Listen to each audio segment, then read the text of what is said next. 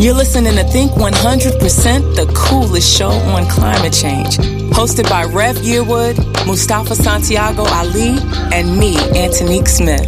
Each week we host important conversations with innovators, policymakers, cultural influencers, and movement leaders who are leading the way to a 100% clean energy and just world.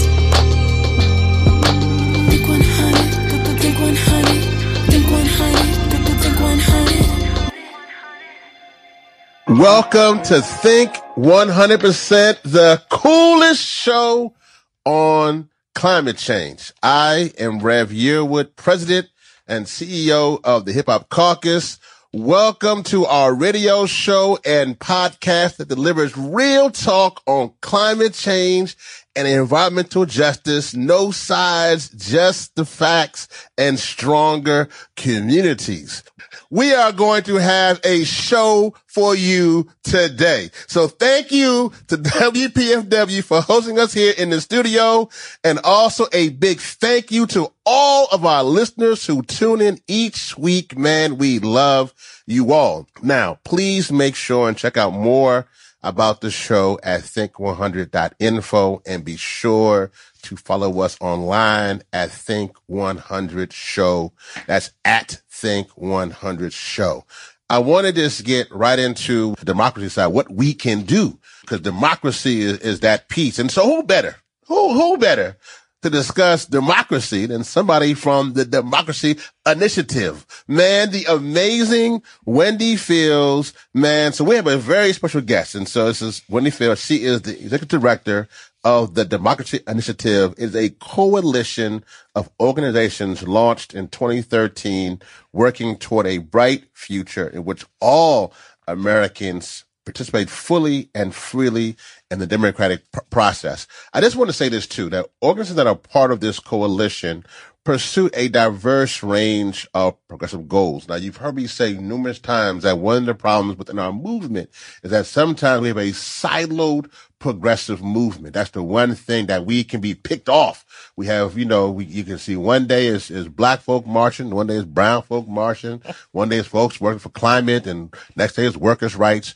This is an initiative that has not only progressive goals, but you have folks who are in a coalition from civil rights, workers' rights, women's rights, and climate justice. And so they know that success in any of these areas depends on reforming our democracy. So with that being said, Think 100%, the coolest show on climate change, is proudly, Hip Hop Caucus is proudly part of this coalition, along with many other organizations that do environmental work, including Sierra Club, Greenpeace, NRDC 350, and more. So with that, Wendy, welcome to Think 100%. Well, thank you. I am excited to be here. Fired up? I'm fired up. Ready to go? Fired and ready to go. Well, listen, let's jump right. Let's jump. Let's go. Come on, let's make it happen. Now, y'all don't know Wendy, boy.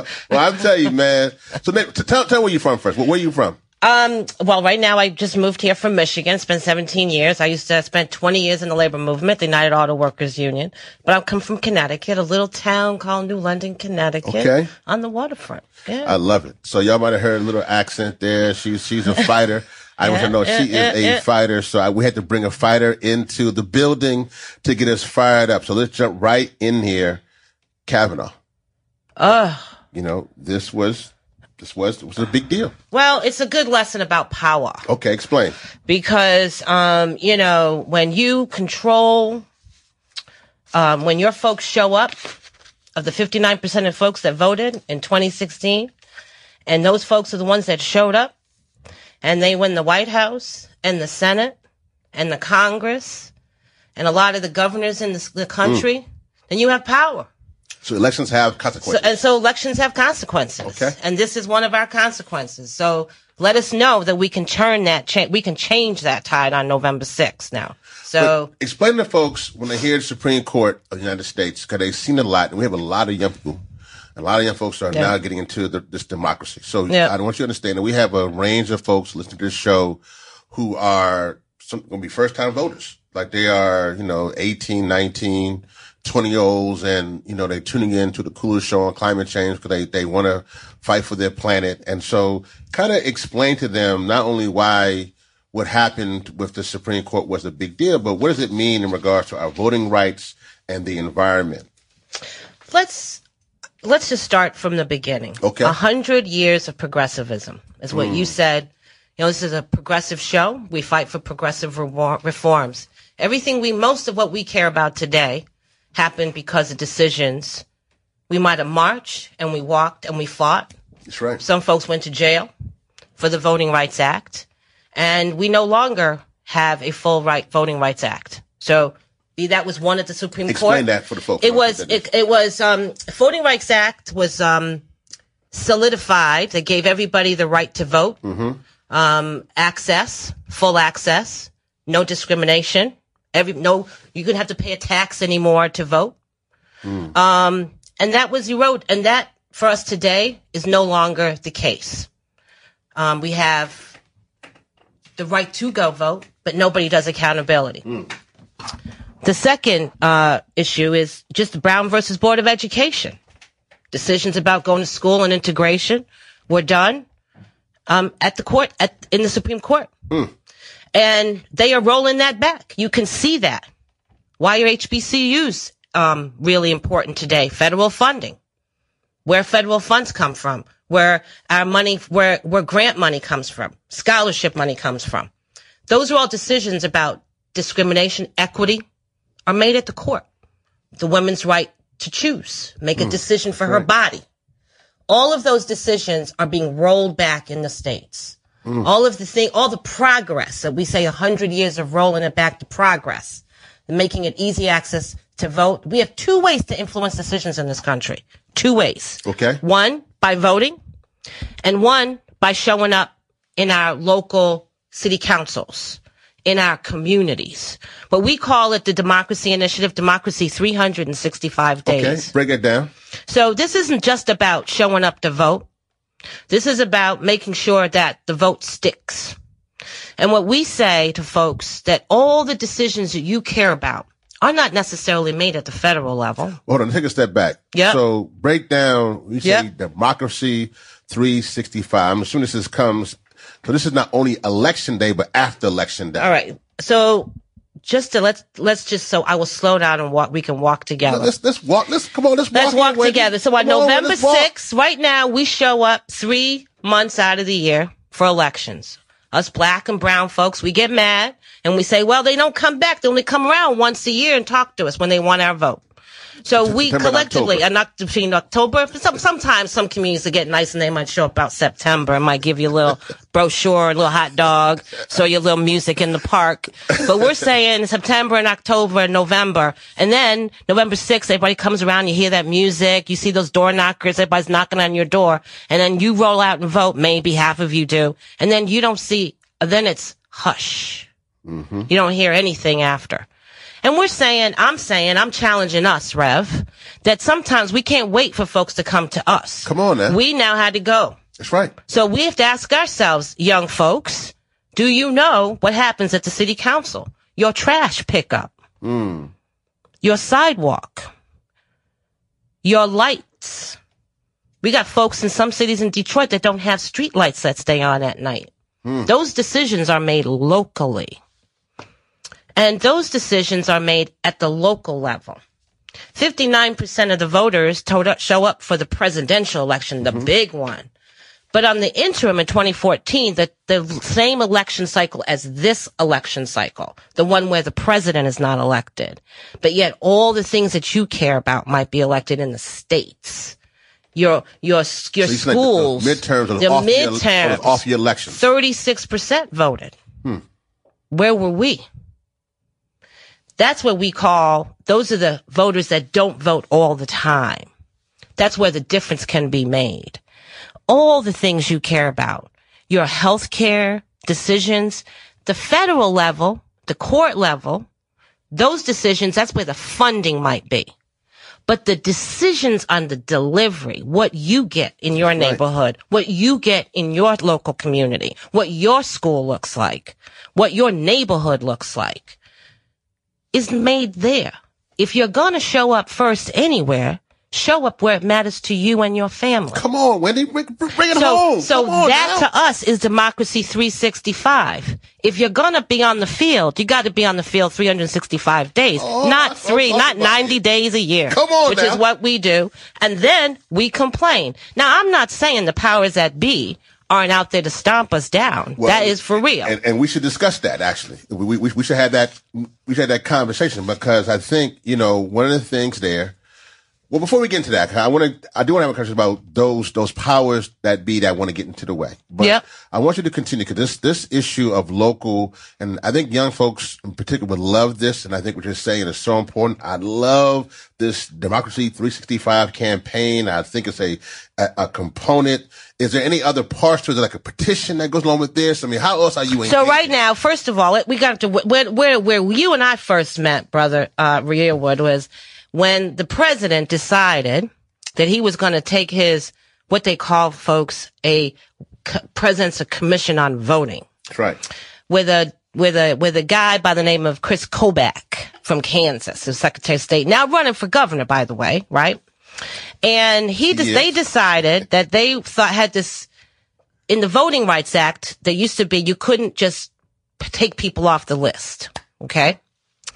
Now they say if you don't vote and you haven't voted often and you haven't showed up, or maybe you moved and you didn't answer the mail, they're going to purge you. So where you and I first met was when they were running their commission, which was really a voter purge, was to purge the folks who weren't on the list, hadn't voted in a while. So that's where you and I first met. And so that's designed, as they say, their cleanup, to keep us from voting. That's the powers that be. And make sure that we have a difficult time going to the ballot. Now, just so you know, voting lists are kept locally. Voting lists are not kept nationally. So again, that process starts locally. So I asked the young folks on the phone to think about jobs like volunteer, like clerk jobs. The average age of a clerk, they tell me, is about 71, 72 years old in this country. So, age of a clerk is 71, 72 years old? Yes. So these are the people that monitor our lists and manage our lists. But so at the local level, folks can be really active, make sure they're registered. That's the first thing. And we want to make sure that we collectively say, don't mess with our vote. So we have a petition that we want everyone to sign, and you can go to the democracyinitiative.org website. Say again one more time. Do not mess with our vote. No, I got that part. Say the website. democracyinitiative.org. Go there and sign it. And our plan is to deliver that petition to every city clerk. You can deliver it locally, get folks signed up, do it statewide. But we want to be clear that in 18, 19, and 20, we're not going to have you purge us off the list. We're not going to tolerate that. That's the most basic thing. We can't be respected. We can't call our congressman. We can't call our state rep. You can't call your city mayor, and you can't call your city council and get a good response if you're not on the voting rolls in America. Well, folks, man, if you're just tuning in, you are tuning in. We just had a conversation with Wendy from the Democracy Initiative, and she is breaking it down for us. I'm so glad she is here on the coolest show on climate change, as we talk about our right to vote, our right to healthy communities, and just discussing this matter, what we can do next, especially in light of the IPCC report that came out from the UN. It's such an important discussion here, and she's really going local. So, just letting us know that, man, it's important on the federal, it's important on the state, but that local component, it's such an important thing. But I actually want to go further on and discuss ballot initiatives that are, pro-democracy and voting rights, particularly in Florida, which we saw with the reenfranchisement for for returning citizens. Maryland, the statewide election day registration and the small donor matching fund in Baltimore, Michigan, the fair redistricting proposal and a voting rights initiative, and in Missouri, which is an anti-corruption clean election initiative, and so many more of these state campaigns. How does that fit into this process? So I first want to say to you, Rev, the work that you're doing and Mustafa's doing, I believe your audience is the game changers. These are the game changers. Hold on. Y'all hear that, y'all? Y'all are the game changers. You heard it here from Wendy Field. And I will agree, Wendy, with that. They are the game. But tell them why they are the game changers. You're young. You're brown and black. We have to diversify. We've been having these climate fights. We're impacted. In Baltimore, I'm glad you brought Baltimore. We have a fair elections. What that really means is that we're leveling the playing field, that anybody can run for office. You don't need to raise hundreds and thousands of dollars. You can combat the corporate money in that city. You have lead in your water there. You have high asthma rates in Baltimore. This is an opportunity to vote on that ballot and say anybody can run. Just like you, just like me. You talked about the sister earlier who ran for office at a very young age. Imagine. Those that are impacted the most make the most change and effectively.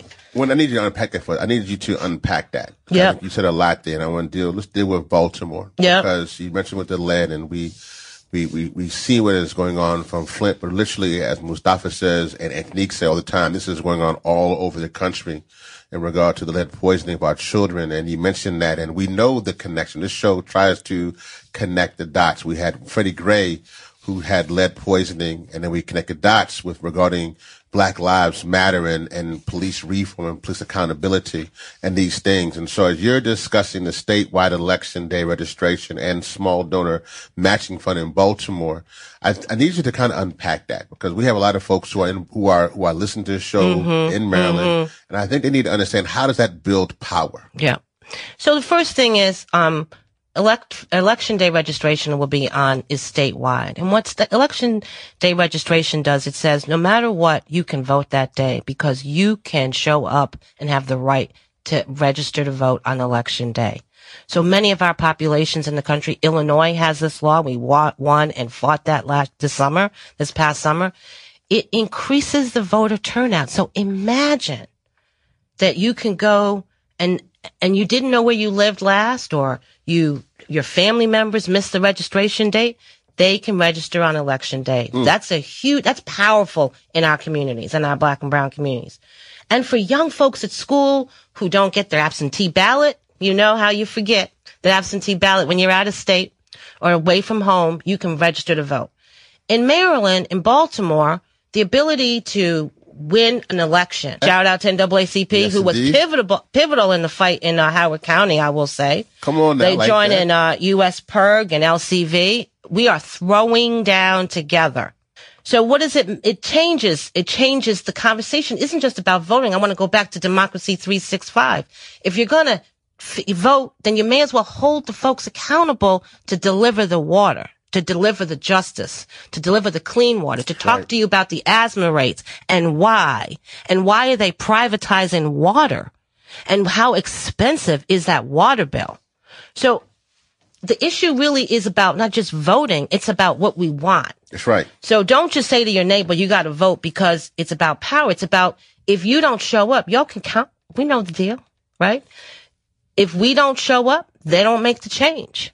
But when let me say this, and man, first of all, we got to have you back, because first of all, you're fantastic, and we got to make sure we got to take this on the road here. Take this back, maybe to Michigan, back to maybe Flint, something like that. We're gonna figure that out. But let me actually be a little bit. That's a conversation that we're having amongst a lot of young people. Yeah, they see this thing called democracy, and they see it being overrun with money in politics. Yep. And a lot of young folks are saying, listen, man, my voice is overshadowed because of what's being done with the money being poured into this process. And recently, we had the director and the producer of the new film Dark Money on Think 100%. And if you want to go back to any of those, our shows, go to think100.info. Check out some of our past shows that we had some great guests, and she was one of them, talking about the massive influx of this untraceable money pouring into our electoral process because of Citizens United. So I know that Democracy Initiative is focused on fighting big money in politics. So can you just take us to that area of your work and why that's so important? Again, one, for running, for the ability to run, and for us to run and be a really truly representative democracy, that we make those decisions and make the change for our communities. The second reason is to sort of eliminate the buying of politicians. So I'll give you an example. There's a company called Veolia. Veolia. You can look them up. Y'all should look them up. And they are they're like water privatization. And they are lobbying for privatizing water in Baltimore. At the same time, they are partly responsible for the Flint crisis. So these companies are acting locally, but they operate locally, but they are acting nationally.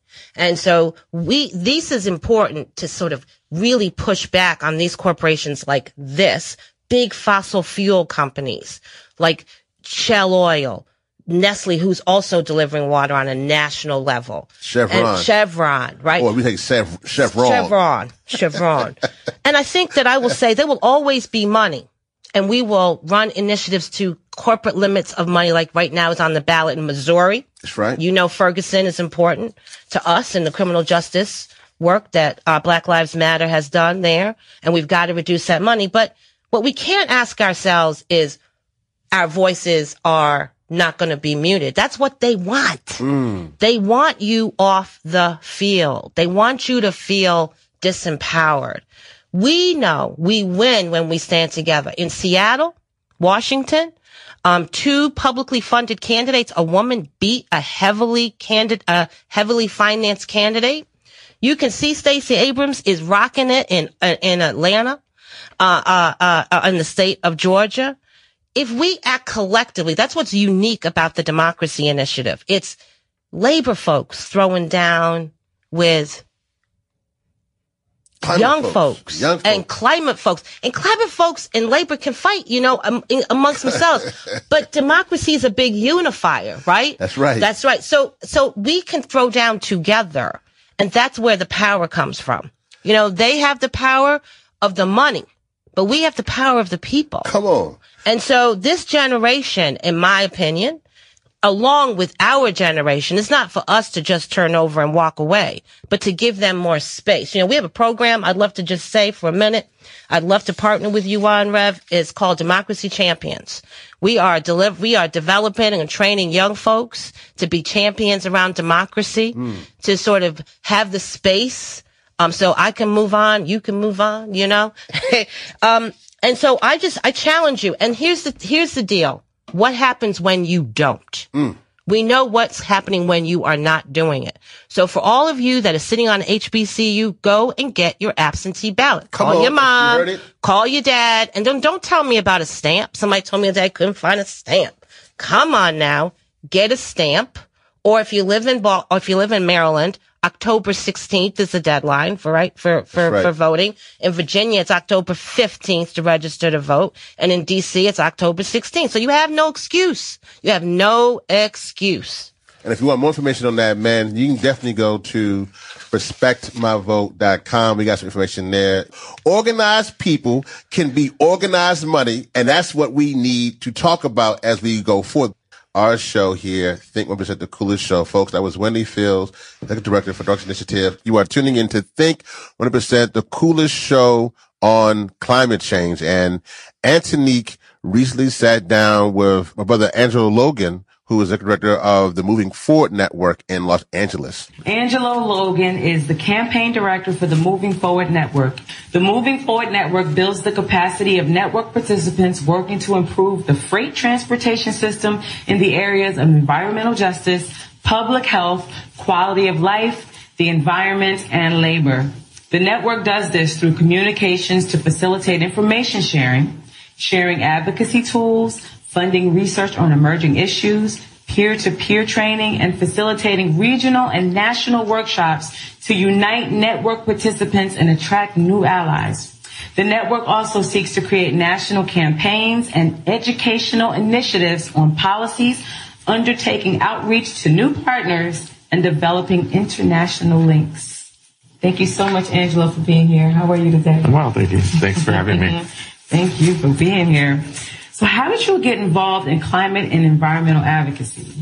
A little bit of a long story, but that's all right. Let's see. We got time. So by trade, I'm a mechanic. In my early to mid 20s, I was working as a mechanic, and I was living in the neighborhood that I grew up in. And about that time, when I was really getting involved in organizing my shop, which was a union represented shop, there was a number of folks that were coming down with cancer, bronchitis, asthma in the neighborhood. And actually the street that I grew up on had coined itself as the mini cancer alley. And with the amount of folks that were getting cancer and the amount of like asthma and bronchitis, the neighborhood just got together and started asking questions. Wow. And one of those questions was, what's the cause of this cancer? Right. And the majority of the folks, not hereditary. Right. And most of the folks actually were not smokers or drinkers. Wow. And they were getting lung and throat cancer. So the neighborhood got together and we started asking questions. We went to the local city council, and we organized meetings. And at the end of a number of months, the city actually said, we're done here. We're not going to pursue this question anymore. We're not going to, answer your questions. If you don't like the environment, then you should just move. Ooh. And so a number of folks that I grew up with got together and said, do we want to accept this answer, or do we want to organize our community and change the neighborhood? And so we started on a track of trying to transform our community from something negative to something positive. That is amazing. There's so many positive parts about the community, but the environment, the air that we were breathing, the soil and the water and the ground, everything about it was just harmful to the community. So we set out to try to change that. That's amazing. And, over time, what we found out was that my community is like a lot of communities throughout the United States and throughout the world. Yeah. And so we started working to partner with other organizations in the region, then within the state, and now across the country. And eventually, we're going to be working with folks across the globe. Amazing. That is not a long story. That is a great story. Thank you so much for sharing that. Crazy that somebody would tell you that you need to move to have clean air and clean water. It's crazy. But that is the fight we're in. I'm so glad to be fighting with you. Who is the Moving Forward Network, MFN, and why is it so essential in 2018?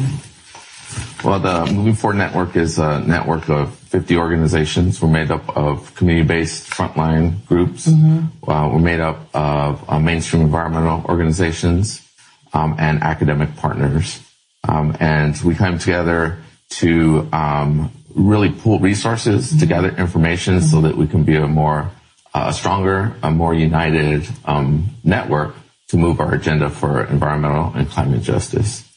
So really we got together organically, and we decided that as these organizations came together, that we realized that we couldn't do it by ourselves, that we need to get together and build a stronger movement so that we can have clean air, specifically in and around like port and freight communities. And you read the description, and it talks about transforming the global trade system. But really what we're trying to do is transform the communities that are impacted by that trade system. Right. And as you may know, places like ports, whether it's in, Southeast Asia, or whether it's in Long Beach and Los Angeles, or in New York, New Jersey, they're heavily impacted by toxic air pollution from the ships, the trains, and the trucks, and all of the equipment. So these are neighborhoods that we call diesel death zones. There's so much diesel in those areas that folks are getting cancer, asthma, bronchitis, all types of illnesses, and all types of other impacts to the community because of those the environmental injustice that is happening in their communities. So we were coming together to kind of figure out a common agenda, common goals. We build capacity. We identify a common policy agenda, and we work together to launch national campaigns. So that's a little snippet of the Moving Forward Network. That's great. Can you help our viewers and listeners get a better understanding of what Goods Movement is, and what are some of the impacts that communities are dealing with?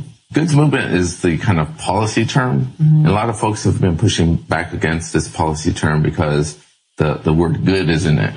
And really, they call it goods movement because it moves goods like products. Right. But there isn't really much good about goods movement industry. Even to the point where industry has pushed back and said, look, we're providing jobs. But really, the majority of what's happening in and around the freight system is that folks are exposed to elevated cancer from air pollution and elevated risk of harm because the amount of trucks and trains in the communities. The freight system is competing for funds with infrastructure, whether that's roads or water systems or bus systems. Just along the 710 corridor here in Los Angeles, they're proposing a project that's like in the $9 billion range to facilitate more trucks to go from the ports to the warehouses in the region. Imagine what we can do with $9 billion with our school system, or with our parks, or with our hospitals, right?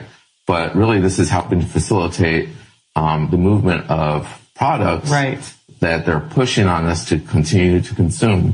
When we consume those, and then we recycle that stuff, right, and send it back to China to get made into yet another Barbie or another car part, so that we can continuously consume. So what's happening in the community is that these trucks, trains, and ships are just spewing out diesel exhaust. And that's the number one concern. There's a whole bunch of other issues that are happening as well because of the impacts to traffic and the impacts to the community in general, the blight, and even the jobs. But that toxic exposure is really a carcinogen. It's a cancer-causing agent. As an example, although we work across the country, the Los Angeles area is the most polluted region in the nation. And the number one source of that pollution comes from the ports of LA and Long Beach because of the amount of ships, trucks, and trains. So our job really is to kind of work towards that triple bottom line and make sure that we have good jobs, that we have a good environment, and that we have decent communities to live in. And so we can do that, and what we're working towards is promoting zero-emission technologies and a decent work environment for the folks that work in the warehousing, that work at the ports, and the truck drivers. And so, again, that's a little snippet. It's really complex. There's a lot that goes on within the global trade system, within the freight system. But our number one task at this point in time is to make sure that the industries pay for those externalized costs that we assume as residents. They put out all this pollution into the air, and we're paying for the cost of cheap goods as they're moving throughout our communities through our lungs. And so we need to have the industry internalize those costs to make sure that when they're moving those goods, that they're doing it in a way that's not harming our communities, that we're not paying for it through our lungs. Paying for it twice. Right. What are some of the most important issues and campaigns you're focusing on? So the two major national campaigns that we've worked on over the last couple of years is during the Obama administration, we worked on a zero-emission technology campaign, really pushing to get the federal government to require the states to implement zero-emission technology, meaning vehicles that don't pollute, that don't have tailpipes. But, in the transition with this new administration, we're no longer promoting because we just don't have that momentum to be able to promote the positivity. We have now at the point where we're defending, right? We're in defense mode. Definitely. We're in defense mode, but we're also, prepping so that when the time comes, we can strike, right? And we can actually move forward an agenda to get our communities in a better position. But meanwhile, as we're doing that, we're defending the Clean Air Act and the National Environmental Policy Act. Those two acts, ironically, were passed by a bipartisan initiative in 1972 by the federal government. And both of those set health standards, air quality standards set through health standards. And so at minimum, we need the Clean Air Act and NEPA to protect our communities. Right now, this administration has actually sent out a notice saying that they're going to be stripping away or working towards stripping away some of the key elements within the National Environmental Policy Act. And we're working diligently to make sure that our representatives are going to stand by our side and protect those two important policies. Can you talk a little bit about green zones and how they're different from other community redevelopment models? Sure. So green zones, I think the term is pretty broad, and I think a lot of folks throughout the country and the world have different definitions. But the green zones that I've worked on over a number of years really has to do with 4 pillars. The first is that we prevent new harms. So through a land use and redevelopment strategy, we make sure that developments that could be harmful are not going to be placed right next to daycare centers, to schools, or to the fact that we have to fight for that is crazy, right? Right, exactly. So we want to make sure that that kind of land use policy is in place so we can have these protections, right? That distance matters. So we want to make sure that if you have a toxic facility like a chrome plater or a lead smelter, that it's a safe distance. Just that's a baseline, right? It's a common sense kind of a thing. The second is that we redevelop these blighted sites so that they can be real community assets. So if they're brownfields or they're an old gas station or a vacant building, that can be converted into something that's positive for the community and that's not toxic. Now, we shouldn't have to settle for, well, either you get this toxic facility or you get a vacant lot. Right. No, we deserve more. So a green zone is really about redevelopment, a green redevelopment that's going to provide good jobs and a good environment for the local communities. The third is that we use these kind of specific plans to really engage the community so that they can really identify what's needed in their community and on their blocks so that they can be not just surviving but thriving. It can be a thriving community so they can have a good transportation system, they can have good jobs, access to parks, schools, libraries, and places where they might need to visit, like grocery stores or pharmacies. You know, things that usually our communities don't have access to, that they have to drive to or take a bus, you know, a far distance to get good groceries. So, and the last is a revitalization in such a way that they can attract businesses, so it could become a hub for businesses that want to do the right thing. Those are some basic concepts of the green zones that I've worked on in the past. Very dope. That's really dope. What are some of the greatest challenges facing environmental justice communities over the next couple years? Well, I don't know about the next couple years because I think really at the end of the day, we're talking about environmental racism. And you know, the reason that we have onslaught of polluting facilities is the same reason that we have an onslaught of police brutality in our communities. Folks that are making policies need to really look through a lens of the systemic racism. Know that the policies that they're making are perpetuating environmental racism and other types of systemic problems in our communities. So just this idea of having land use policy, keep that separation from sensitive populations, young children, elderly. You know, that wouldn't happen in a more affluent neighborhood, right? That's true. So we need to get to the core of the policy making and making sure that we're addressing environmental racism.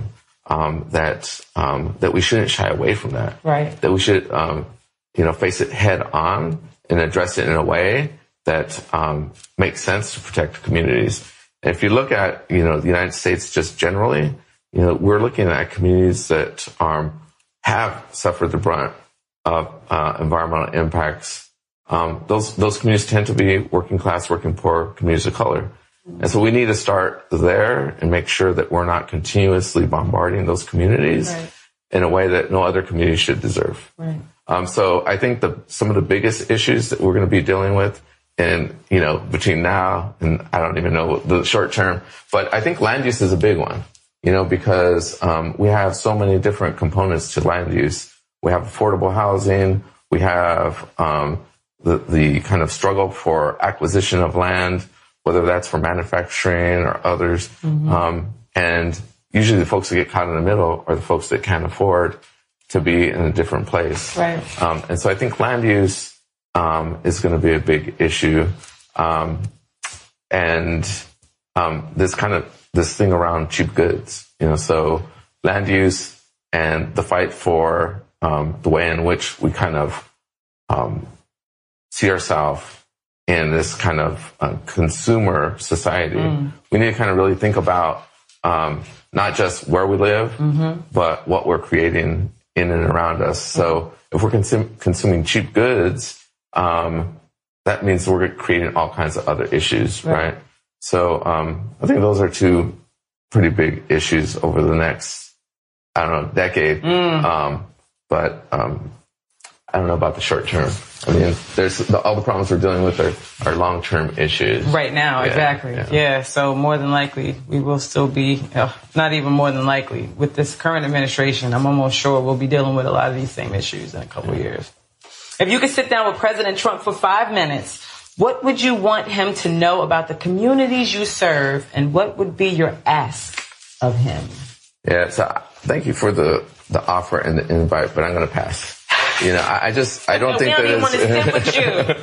I just feel like I'd rather sit down with, a community member, a neighbor, somebody that I can really talk to and have an authentic conversation with, and engage them so that they can share information with their family and their friends, so that we can build power in our communities, so that, the next generation can have that power to really determine for themselves what their communities look like.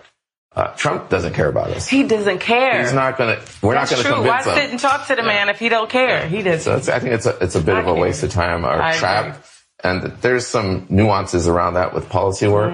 But I think that, I prefer to spend my time with folks that are going to make a difference. And so I'll pass.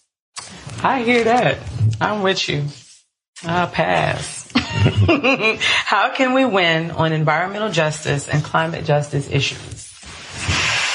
Well, I think,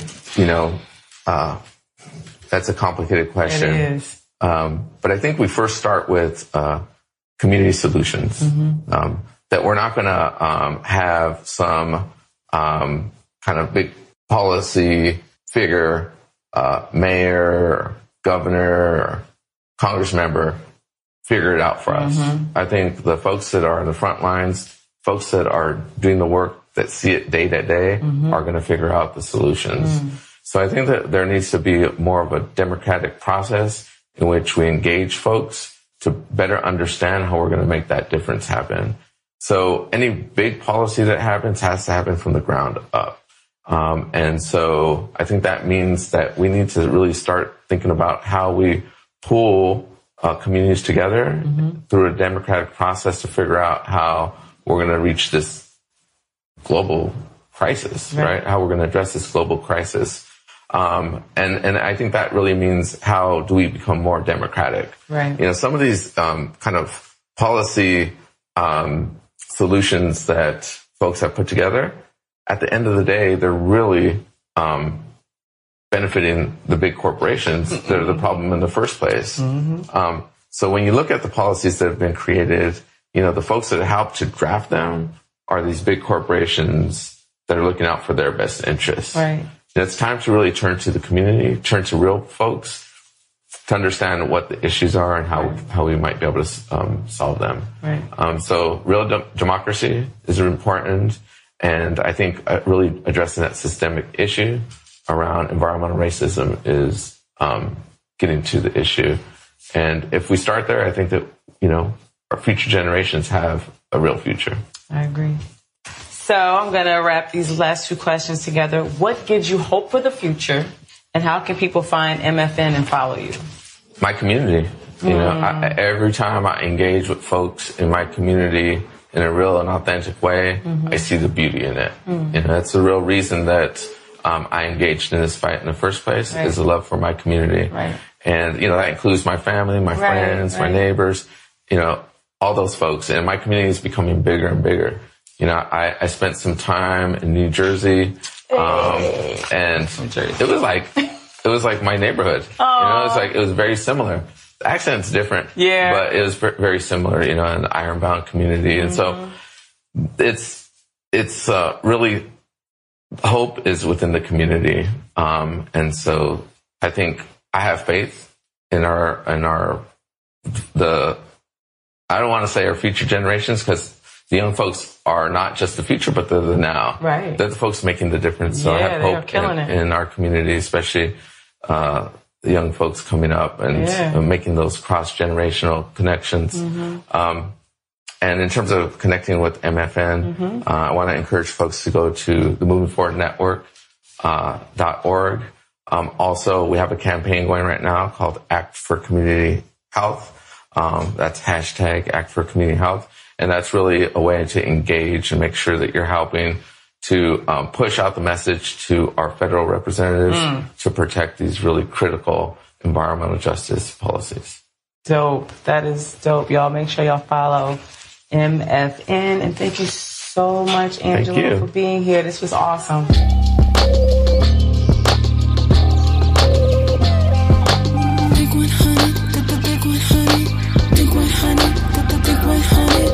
Thanks for joining us this week on Think 100%, the coolest show on climate change, a Hip Hop Caucus platform.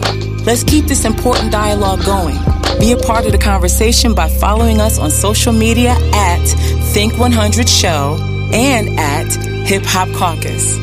Visit our website at think100.info for blog content, information on upcoming events, or to connect with us. If you enjoyed the show, please subscribe wherever podcasts are available so you'll never miss an episode. Rate and review us, or simply tell a friend. Climate change impacts all of us, and if we think 100%, we can achieve a 100% sustainable and just world together. Think 100,